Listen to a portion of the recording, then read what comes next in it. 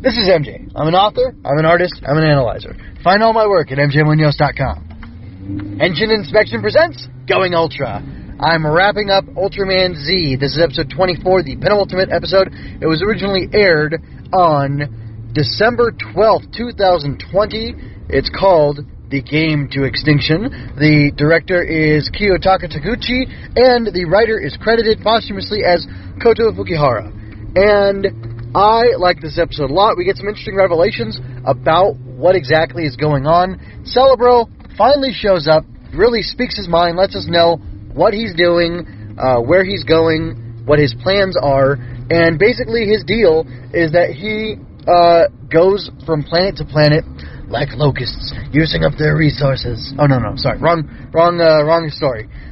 He goes from planet to planet, manipulating things and manipulating the sentience there so that they become so overwhelmed with fear of the unknown, fear of destruction, fear of monsters of unknown origin, really, that they will produce weapons that are too much for them to handle, that they lack the maturity to handle, and then I guess at the end he uses that weapon, the weapon or weapon systems that they've created that are too much for them and he seizes them for himself and then destroys all life on that planet, and he calls it the Extinction Game or something like that, which is pretty bad. So that's kind of crazy.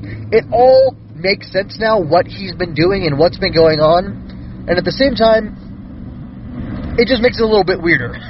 And while I like the sentiment of it, I still have a little bit of an issue with what exactly that means, and like the fact that there's this amazing monster form, Destrudos, who comes out of Ultroid Zero, I guess, or that Ultroid Zero transforms into after absorbing essence of a bunch of kaiju. That's kind of weird to me. And then, he does use the D4 ray at the end through, it's the thumbnail picture. At the end, he does fire off the D4 ray and say something about, oh, now I'm going to use the weapon that you and your people made to destroy you! Ha ha ha ha! So, I guess that makes a lot of sense, and I get that.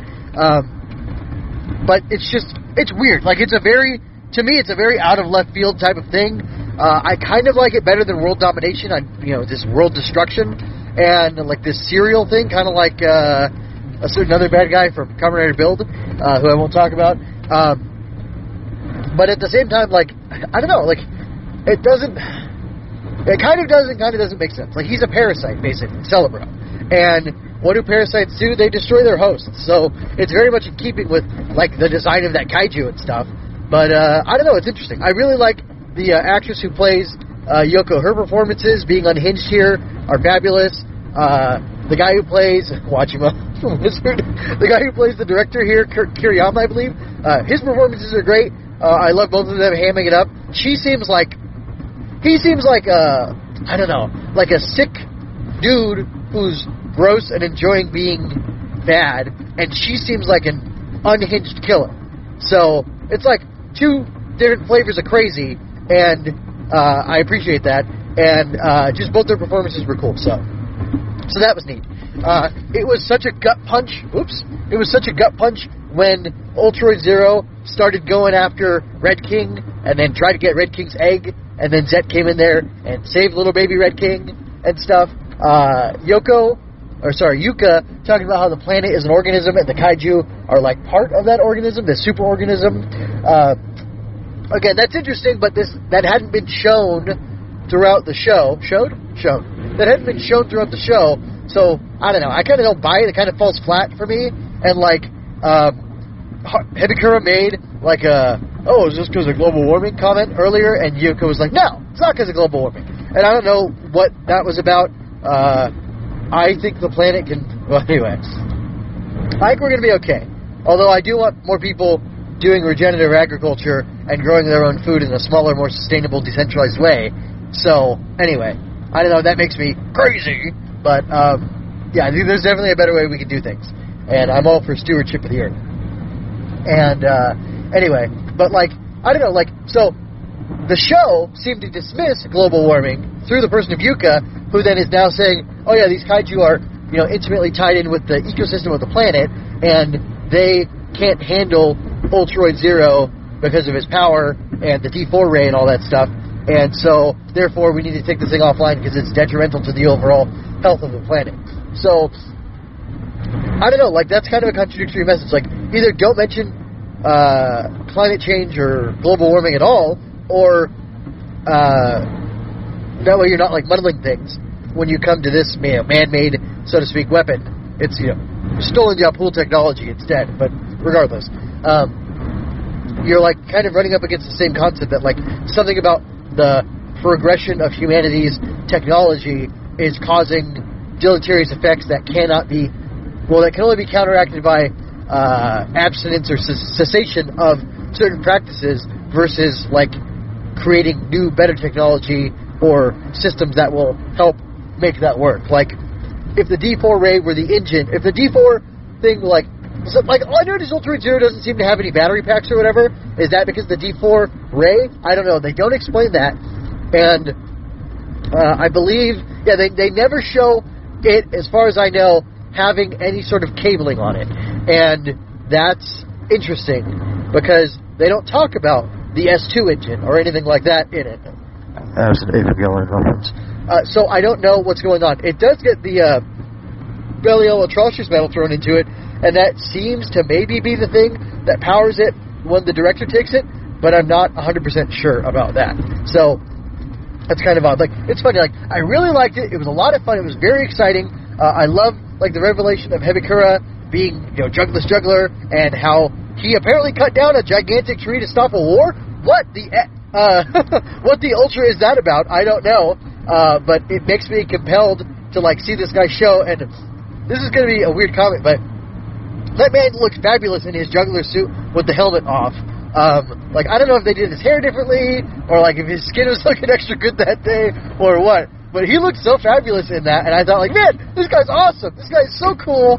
I want to be just like him when I grow up. Oh, never mind. I already did that. So, but, like, I don't know. Like, I want to hang out with that guy. Hebikura, sometimes he looks funny or like a goofy guy, but, like, there he looked super cool.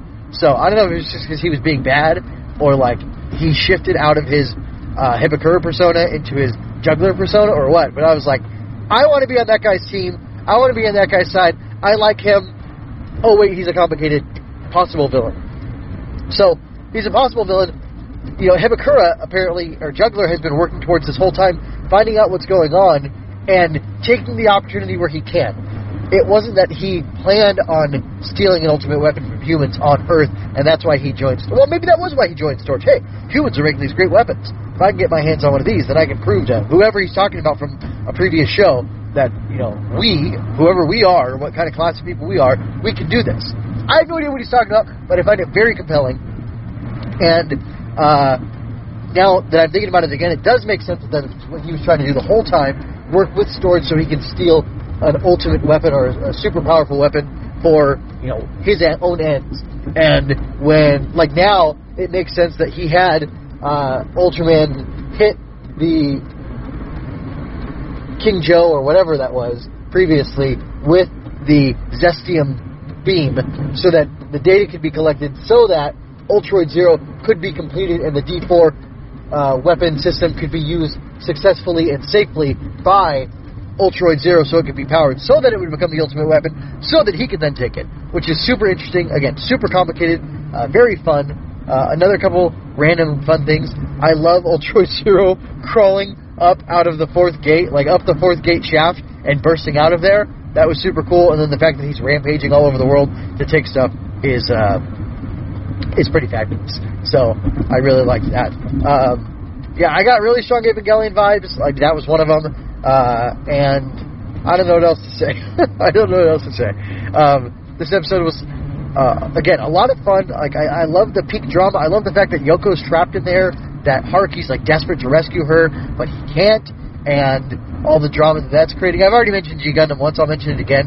I get a little bit of a G Gundam vibe, too, with the girl being trapped inside of this great monster that our hero's got to defeat in order to save her, which I know is, like, basically the princess in the castle held by the dragon or the Black Knight or, whatever. But it also happened in G Gundam in an interesting way, and it feels slightly like that here as well, which I think is, like I said, good and fun, because I like G Gundam a lot.